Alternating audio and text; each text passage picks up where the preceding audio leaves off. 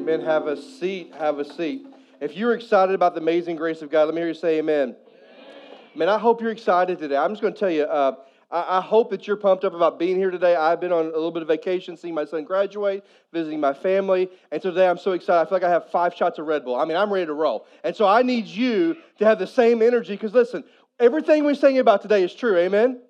God is gracious and He's forgiven us and He loves us. There's not a reason for us not to celebrate that. There's not a reason for us not to get excited about that. So I hope you will as we get into the passage today. We've been in this series called Unsolved Mysteries, where we've been looking at the mysteries of the kingdom of God. And when you think about a mystery, here's what we talked about. A mystery is something that is unknown or it's hidden, and hopefully eventually it is revealed. That's a mystery. We also said when you think of a mystery, it's like this. There's always more than meets the eye. And Jesus was the best at revealing the mysteries of the kingdom of God. In fact, one of the ways He did that, we've talked about a lot, is through parables. He would say stuff like this: the kingdom of heaven is like. And then He would tell an earthly story, and because all those who followed Him weren't that sharp, He would turn around and then He would explain it. Then He would give the heavenly meaning. So He would take a concept that was mysterious, and He would reveal it and bring a great deal of clarity. And so He did that with parables, but He also did it, as we see through Scripture, we also see the mysteries of the kingdom revealed through narrative, like just through stories that happened, like last week, when Elijah talked about John the Baptist. Now, by the way, let's just pause for a minute. Didn't he do a great job last week? Come on, let's give him a hand. Did a great job. Now think about it. He preached last week. He led worship for Patrick this week. There's no telling what he's going to be doing next week. You don't want to miss where Elijah's going to be next week. He's like, where's Waldo? You never know where he's going to be, but he did an awesome job. But when he taught in the message, I want you to think about it. He shared this beautiful picture of this mystery that was unveiled about suffering. And what you found out was this, is that if you are a follower of Jesus and you have the hope of what awaits us as a follower, our suffering on this earth, as painful as it is sometimes, like John's, I'm sure the beheading didn't go well for him. I'm sure it was painful. But at the end of the day, our suffering is temporary. Everybody say temporary. Temporary. It is. Now, if you're like Herodias and Herod, who never make peace with God, your suffering is not temporary. Your suffering is eternal. And so as you walk through the narrative last week, it was more than just a guy that loved Jesus got beheaded. It was a story about suffering. It was a mystery of suffering, that if you love the Lord, it's going to be temporary. And if you don't know the Lord, the suffering that awaits you is far greater than the suffering you will ever experience in this world. And Elijah did a great job unpacking that. Thank you. Yes, he did. And so today what we want to talk about is the mystery of God's provision. I want us to look at the mystery of God's provision. In fact, I would say this, and that if you and I had a one-on-one conversation, most of us, and I would just say this to you: how has God provided for you? Think of the last 10 years of your life. I might hear some stories like this. I might hear, well, you hear this from time to time. I hear, you know what? He's put breath in my lungs and a roof over my head. And I just want to say to you, if you've been a believer for a while, is that the best you got? And you think about the provision of God? Or I might ask you, what are some ways, when you think about the provision of God, what are some things that blow your mind about the provision of God? And maybe your response is something like this: well, I know that God is faithful, takes care of His children, and that's a right answer. But if you've been a Christian for a while, is that the best we got? Or if I said, hey, what are some things you could be excited about? I mean, how has God provided for you that brings a great deal of celebration and excitement to your heart? And you might say something like this: well, I know that God is good. Well, that's great. But isn't that the best we got? I'm just saying, when we think about the provision of God, we need to have some depth to our understanding. So if you have your Bibles, Matthew chapter 14 is where we're going to be today, as we look at the mystery of God's provision. And one more time, I know you're going to love me for this. I'm going to ask you to stand in honor of reading God's Word. All right, let's just stand together. Starting in verse 13, it says this: now when Jesus heard this, pause for a minute, what did He just hear? What happened last week? What did Elijah talk about? The beheading of John Baptist, right? So he's just heard that his forerunner, that the one who came to prepare the path for him, his half-cousin, has just been beheaded. So when Jesus heard this, He withdrew from there in a boat to a desolate place by Himself. But when the crowds heard it, they followed Him on foot from the towns. When he went ashore and saw a great crowd, he had compassion on them, and he healed their sick. Now, when it was evening, and the disciples came to him and said, this is a desolate place. The day is now over. Send the crowds away to go into the villages and buy food for themselves. But Jesus said, they need not go away. You give them something to eat. They said to him, we have only 5 loaves and 2 fish. And he said, bring them here to me. Then he ordered the crowd to sit down on the grass, and taking the 5 loaves and 2 fish, he looked to heaven, saying a blessing. Then he broke the loaves, and he gave it to the disciples, and the disciples gave them the crowds, and they all, they all ate and were what? Satisfied. I'm a big boy. That would take a lot, wouldn't it? And they were all satisfied. And they took up 12 basketfuls of broken pieces, leftovers, and those who ate were about 5,000 men, besides women and children. May God bless the reading of His Word. You may be seated. Now, when you look at this, I'm going to say this to you because you already know it. This might be one of the top 5 Bible stories that most people know. So when you ask someone who's not overly familiar with church, but maybe is somewhat familiar with church, they might know the story of like David and Goliath. They probably know the story of Jonah and the great fish. They may even know the story of Shadrach, Meshach, and Abednego. They'll know the virgin birth story and the resurrection and all that. But this is a story, the feeding of the 5,000 is one of those stories that kind of transcends the church, and everybody kind of is aware of that. And so today, as we look at the story, I want you to stray from anything that would kind of default you back to, you already know the story. Stray from anything that would send you down the path of going, there's nothing new here. I've heard this story thousands of times in my life. There's nothing new here. I would challenge and say, there's a lot of new things here. See, we're going to look at the story, and I want to unpack it in 2 ways. First of all, I want to look at the 3 primary characters in the story.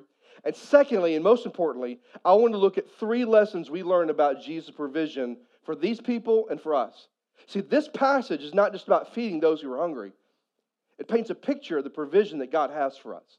So if you have your Bibles, I want to go one more time. I want to look at verse 13 and 14 because the first group we see is the crowd. Verse 13 says this. Now when Jesus heard this, he withdrew from where he was on a boat to a desolate place by himself. But when the crowds heard it, they followed him on foot from the towns. When he went to the shore, he saw a great crowd and had compassion on them, and he healed their sick. Now the first group we see is a crowd. Now what did the crowd do when they heard that Jesus had withdrawn and went to somewhere else? What did the crowd do? Yeah, the crowd didn't go, well, that was great while it lasted. They went and followed him. That's interesting here. Only 4 times in the New Testament did Jesus withdraw from the crowds. 4 times strategically, Jesus withdrew. Sometimes that was to train and equip his disciples. Sometimes he just got terrible news that his forerunner has been beheaded and he wanted to withdraw. We don't know why he wanted to withdraw, but he did. And he went to a desolate place. And so he withdrew, but the crowd didn't stop there. The crowd was consumed with Jesus. I mean, here's a guy who heard this news, wanted to withdraw, and what we find out is the crowds followed him wherever he went. Even though he got in a boat and went to the other side, went to a desolate place, the crowd marched all the way around to be where Jesus was. Now listen to me. The crowd was desperately pursuing Jesus. The crowd could not get enough of being around Jesus. Are you getting that picture? In fact, when you read the Gospels over and over and over again, you know what accompanies Jesus almost everywhere he goes? A crowd. You know why? Because they couldn't get enough of him. They loved his teaching. They loved his miracles. They loved being in the presence of Jesus. So no matter where he went, a crowd always followed. And it dawned on me, I thought about this. Can that be said of me? Can that be said of you? Can that be said of us? That we are desperately pursuing Jesus? That when I pray, because the way I pray and because who I pray to, I want to pray more. That when I read this Bible, because what it teaches me, I want to read more. Because I'm trying to follow Jesus. As I follow him, do I want to follow him more? I mean, do we have a sense about us that we are desperately pursuing Jesus? See, I think so many Christians, we just kind of fall into cruise control mode. We just begin to get to the point where we settle for mundane. We settle for average. Listen to me. Please hear me. Let me ask this question. Why do you think the world's not changing? Why do you think maybe we're not seeing as many people come to faith as we like to see? Is it possible that it's because we have started settling in our faith. We've started settling in our passion instead of desperately pursuing Jesus. I don't know about you, but I want something birthed in me that says, I can't get enough of him. I can't get enough of his teaching. I can't get enough of his presence. The more I'm with him, the more I want to be with him. The more I hear him, the more I want to hear him. The more I know about him, the more I want to know. Here's something I know out of being a Christian for 30 some odd years is this. The more I learn about this book, the more I want to know. Do you have that? Do we have that? The crowd did. And then the second characters you see in the story are the disciples. I love these guys. The disciples. Look with me in verse 15. It says this. Now, when it was evening, the disciples came to him and said, this is a desolate place, and the day is now over. Send the crowds away to go to the villages and buy food for themselves. But Jesus said, they need not go away. You give them something to eat. They said to him, we have only 5 loaves here and 2 fish. Now, the disciples understand some things. I mean, I would have been a great disciple. Not because I would be greatly faithful, because I'd be a great idiot at times. I mean, when I read what they do, there's sometimes, 2,000 years this side of the cross, I look at it and I scratch my head going, what in the world are they thinking? But I'd have been a great disciple because I would have been as naive and as ignorant as they were at times. Think about the disciples. Here's what they understood. They understood and recognized the surroundings they were in. It says it twice in the passage. They were in a desolate place. You know what desolate means? Desolate. There's nothing there. It wasn't like they were in an orange orchard and, hey, everybody grab an orange and we'll be okay today. No. It was desolate. There was absolutely nothing there. They understood their surroundings. They also understood the circumstances. They not only knew their surroundings there, but they also realized the situation. Here it is. 5,000 men, not counting women and children. And guess what? They're all hungry. Now, I don't know about you, but when my kids were little, they would get hungry and they would throw a fit before we would feed them. Anybody have kids like that? Okay, some of you are lying. Some of you are like, I don't want you to know that about me. But it's true, right? We were eating lunch yesterday and with Tommy and Mary and the little baby Eleanor. And you could tell she was getting hungry because about 30 minutes prior to game time, she was like throwing a fit there. She was fussy. Can you imagine 5,000 men and women and children that at the evening has come and they're hungry? So they look at the situation and they realize, hey, listen, here's the deal. The situation is there's 5,000 people, men only, not counting women and children. We've got to do something. Night has come. Let's just send them home, Jesus. Let's send them to go get their own McDonald's down the road and take care of their own needs, right? So they saw the surroundings, they understood the situation, but they also understood this reality. And we know some of their gospel. Here's a little boy who brought his lunch. He got 5 loaves, 2 fish, and here's the reality the disciples were thinking. There is no possible way we can feed this many people with 5 loaves and just 2 fish. There's no way, Jesus. I mean, we've looked at our surroundings. It's desolate. There's 5,000 men, not counting women and children. The situation is there's just not enough food to go around. Now, when I look at the disciples, here's the way I view the disciples most of the time. They are the half glass empty kind of people. Now, you know the difference, don't you? The glass half full are positive, see the potential. The glass half empty are the negatives, and all they see is the impossibilities. Now, just bear with me for a moment. In this story, did they see the potential or did they see the impossibility? Not a trick question. Which one did they see? The impossibility. They saw a massive crowd, 5 loaves, 2 fish, looked up and go, that's not going to work. Let's send them all home. They saw the impossibilities of the situation and they never saw the potential. Now listen to me. Here's why I scratch my head at them. I'm just thinking, this is Doug's thinking. I'm just thinking, you've been walking with him for months now. You've seen him touch a leper and was healed. You heard him speak the words to the Roman guy whose servant was miles away, sick, and she was healed. You've seen miracle after miracle after miracle.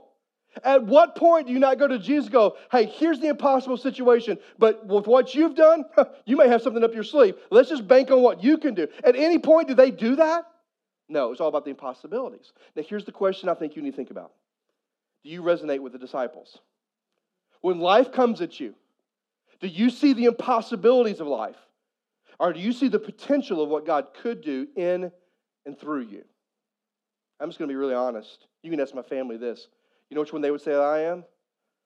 The impossibilities. I'm the guy that when the kids were little could walk around the room and go, this is what could happen if we don't put something on that when they're little, because they could cut their finger off right there. Well, that's never going to happen, but it could happen, so let's do something about it. I was that guy. I'm still that guy to some level. I fight it all the time. Why? Because as a believer, I don't need to wrestle with the impossibilities. I need to wrestle with that God has the potential, that God can do something that will blow my mind. So can you resonate with the disciples? And then the third character I want us to look at is Jesus, the most important character in the story. Let's go back and read in verse 14, because I want you to catch a glimpse of what happens here. You've got this crowd who's hungering for Jesus. Then you've got these disciples who kind of see the impossibility, not the potential. And then we've got Jesus, verse 14. When he went ashore, he saw a great crowd, and he had compassion on them. And he healed their sick. Now when it was evening, the disciples came to him and said, this is a desolate place, and the day is now over. Send the crowds away to go home to the villages and buy food for themselves. But Jesus said, they need not go away. You give them something to eat. They said to him, we only have 5 loaves and 2 fish. And he said to them, bring them here to me. Then he ordered the crowds to sit down on the grass. And taking 5 loaves and 2 fish, he looked up to the heavens, and he said a blessing. Then he broke the loaves, and he gave the disciples, and the disciples gave it to the crowds, and they all ate until they were satisfied. Now, I want you to notice something about Jesus here. It says that when Jesus showed up and saw the crowds, he had what? Anybody remember the word? Compassion. We defined compassion about 6 weeks ago, and let me redefine again today. Compassion is when empathy and sympathy lead to activity. That's compassion. When my sympathy for someone's situation and my empathy to try to walk in it with them leads me to activity, that's compassion. And it's exactly what Jesus had for these people. He had compassion for them. And his compassion drove him to heal people. But it also drove him to meet their needs. And I would have loved to, if there's one miracle I would have loved to say, I'd love to show up for and see, it would be this one. Because here's what Jesus said. You see the 5 loaves and 2 fish? Yeah. Just bring it to me.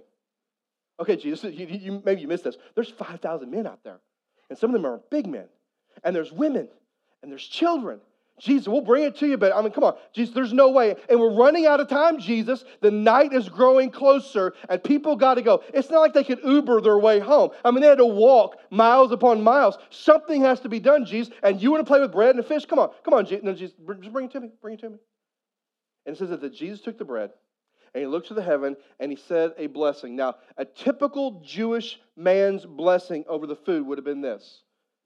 This is exactly what Jesus probably would have said, according to most scholars.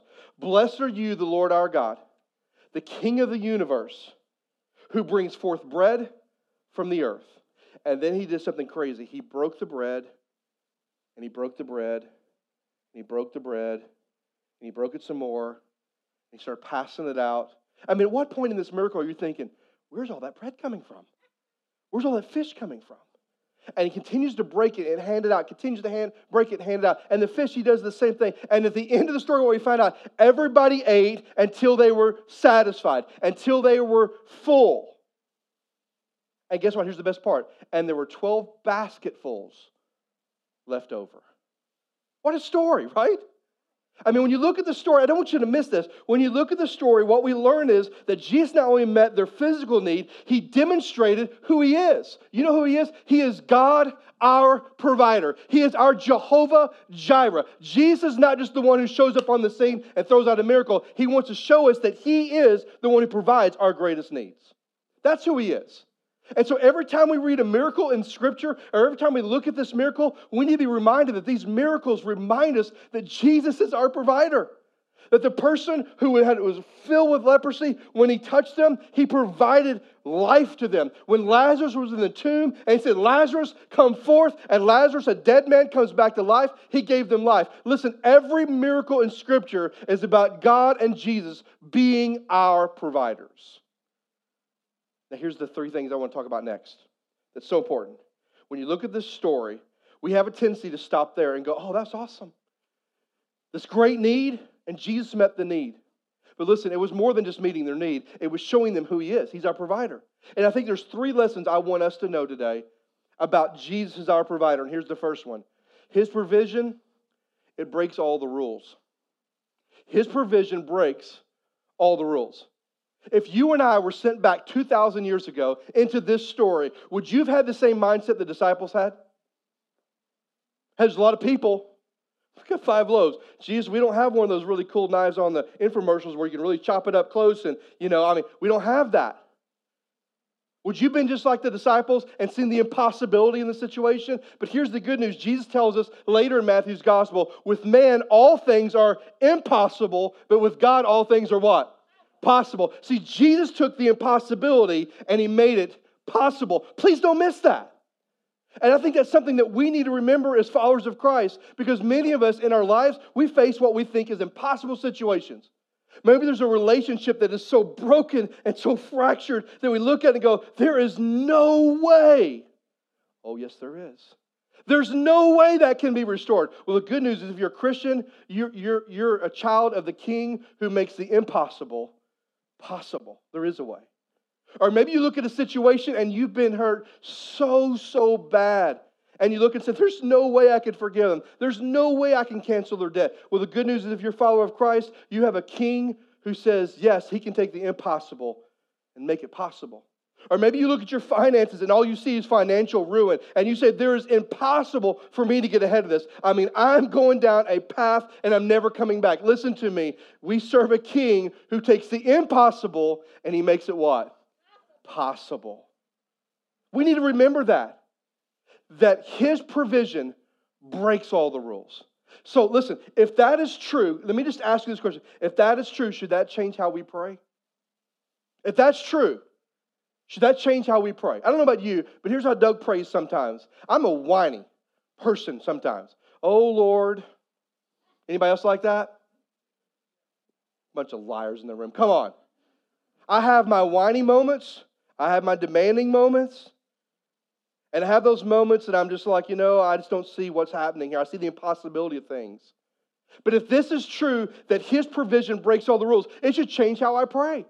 Instead of praying, whining, complaining, I should say, Lord, instead of this is an impossible situation, I don't know how I'm going to make it through it. What I need to pray is, Lord, in my eyes and by my standards and with my reasoning, I see this as impossible, but I know You're a God that takes the impossible and You make it possible. And I'm along for the ride, God, and whatever You do and whatever You see fit, I'm okay with. I trust You. That's a different prayer, isn't it? And see, knowing that His provision breaks all the rules should change how we pray. Another lesson I think we learn is this, is that His provision, it is sufficient to meet all our needs.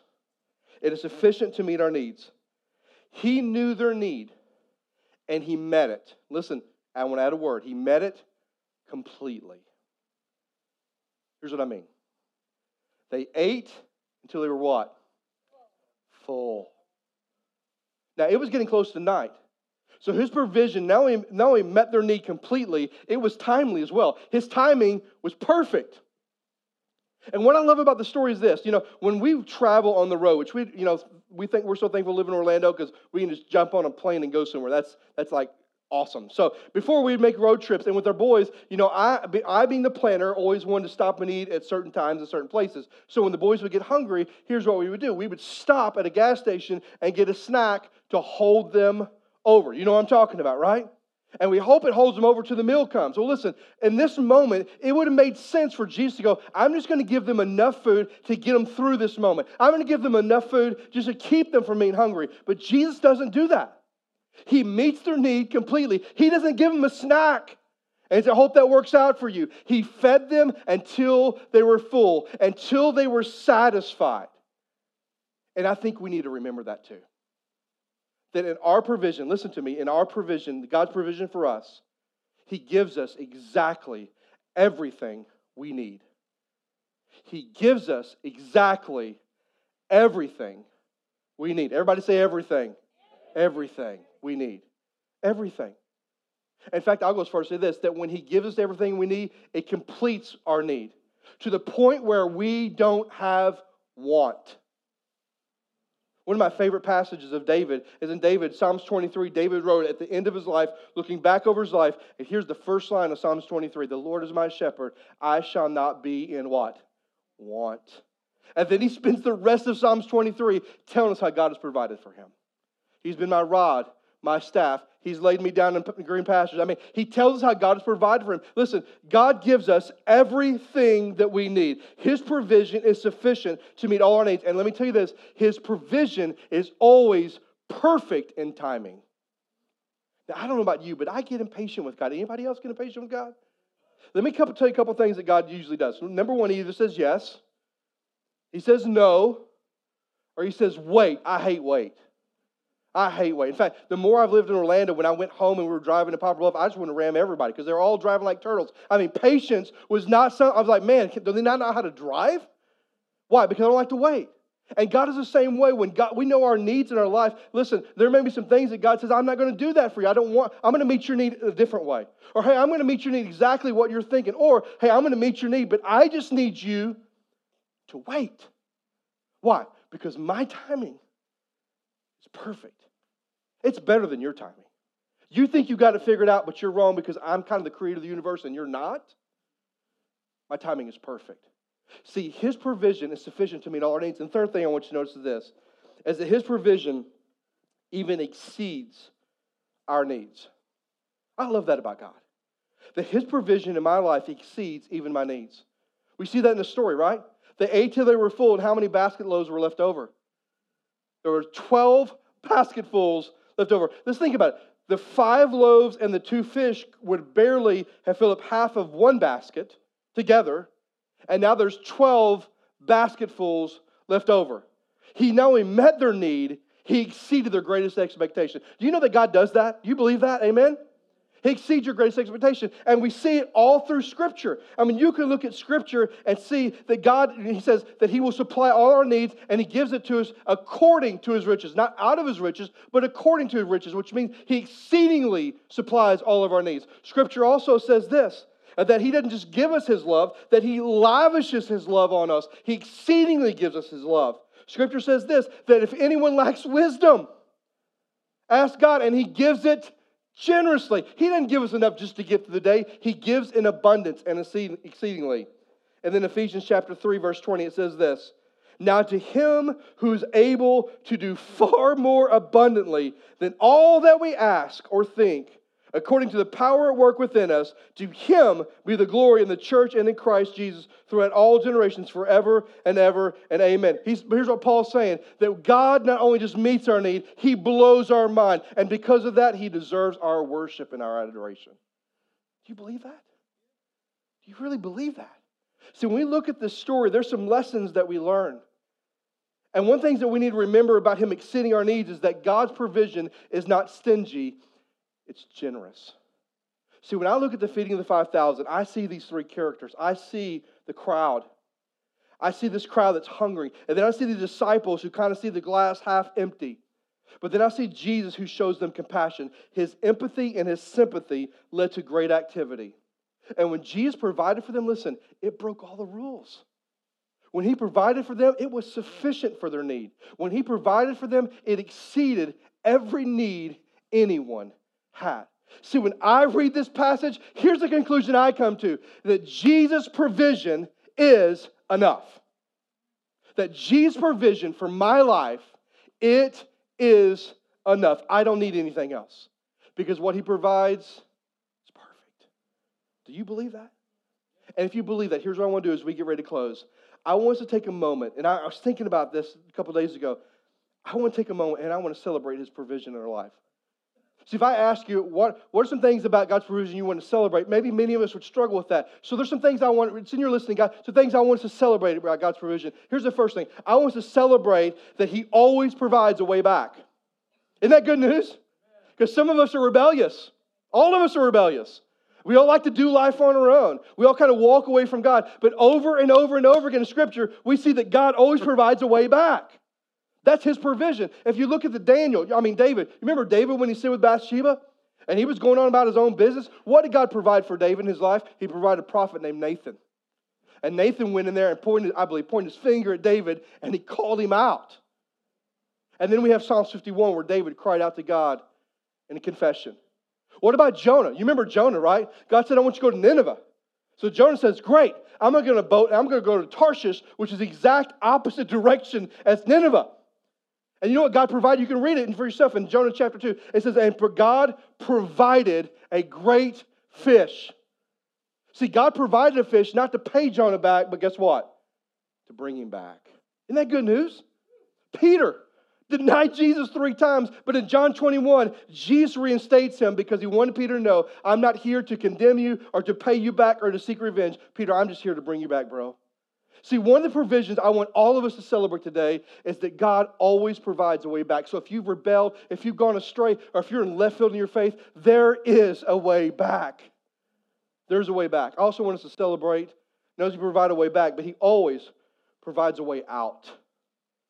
1 Corinthians tells us this, that no temptation has seized us other than what's common to man, and God is faithful, and He will not let us be tempted beyond our ability.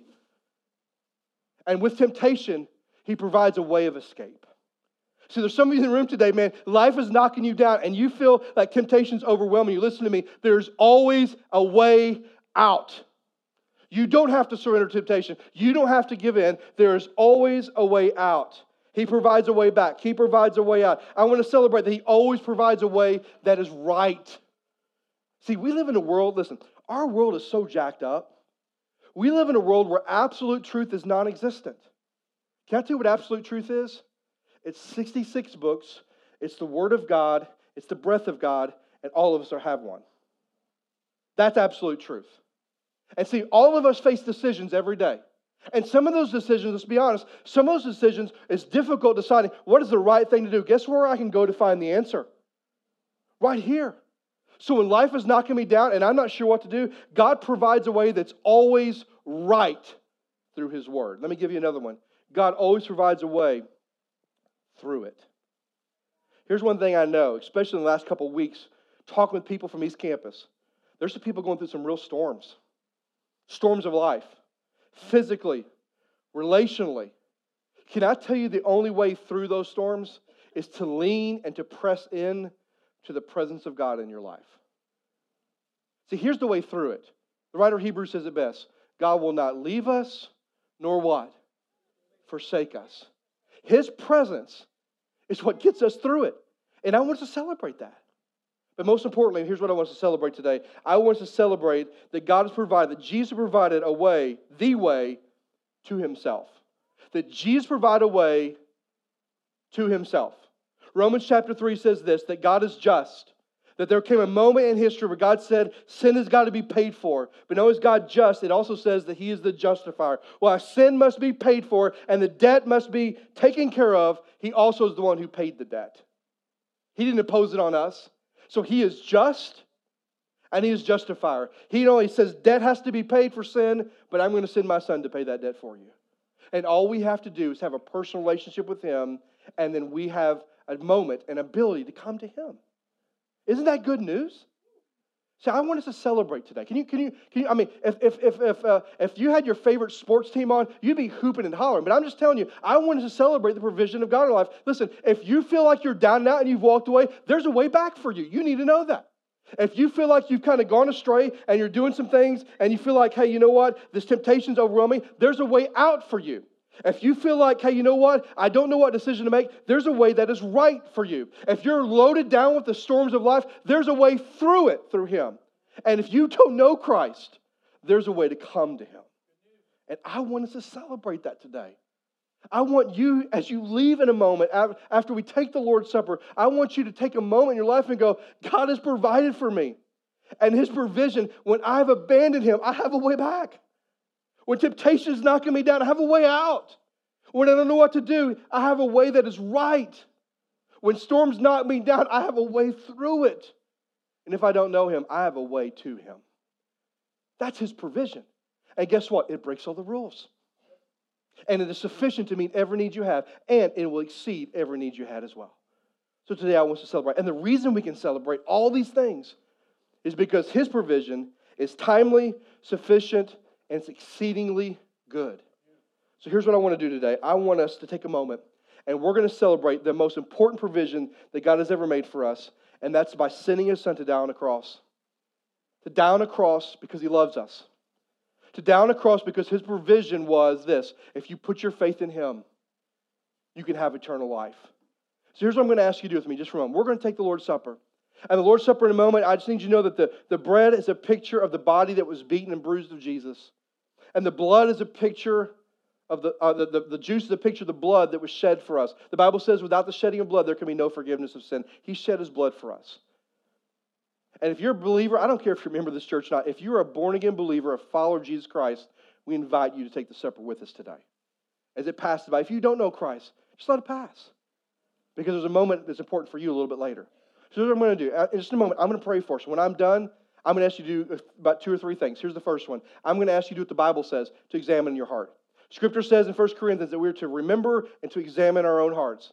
And I want you in a moment of silence to do that.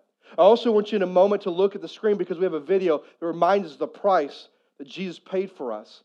And as you're examining your heart, as you're watching the video, our deacon men are going to be coming and they're going to be passing the elements. I want you to hold on to those elements because when we're done with the video, I'm going to lead us to take the supper. Let's pray together. Stay seated and let's pray together. Father, I love you. I thank you for today. And Lord, I just pray. I pray as sure as I'm standing here that there is something in us that ponders and thinks about how you provided for us. God, may we not treat your provision as casual. It's an amazing thing. It's amazing that when I have rebelled, you still give me a way out and a way back. When I'm loaded with temptation, there's a way out. The Lord, when storms have come my way, there's a way through it. And if I don't know you, there's a way to know. Lord, I thank you for your provision for us. We take it for granted. But today, may we celebrate it. And may we celebrate the greatest provision you made when you sent your only Son to die on a cross for us. May we truly examine our hearts in this moment. May we examine our hearts. May you speak to us. As we watch that video, may it remind us the price you paid. And in a moment, as we collectively together take the supper, may it motivate us and inspire us to live a life celebrating what you've done for us. Lord, we love you. We ask you to be with us in this moment. For it's in your precious Son's name we pray. Amen. Amen. Take a moment and examine.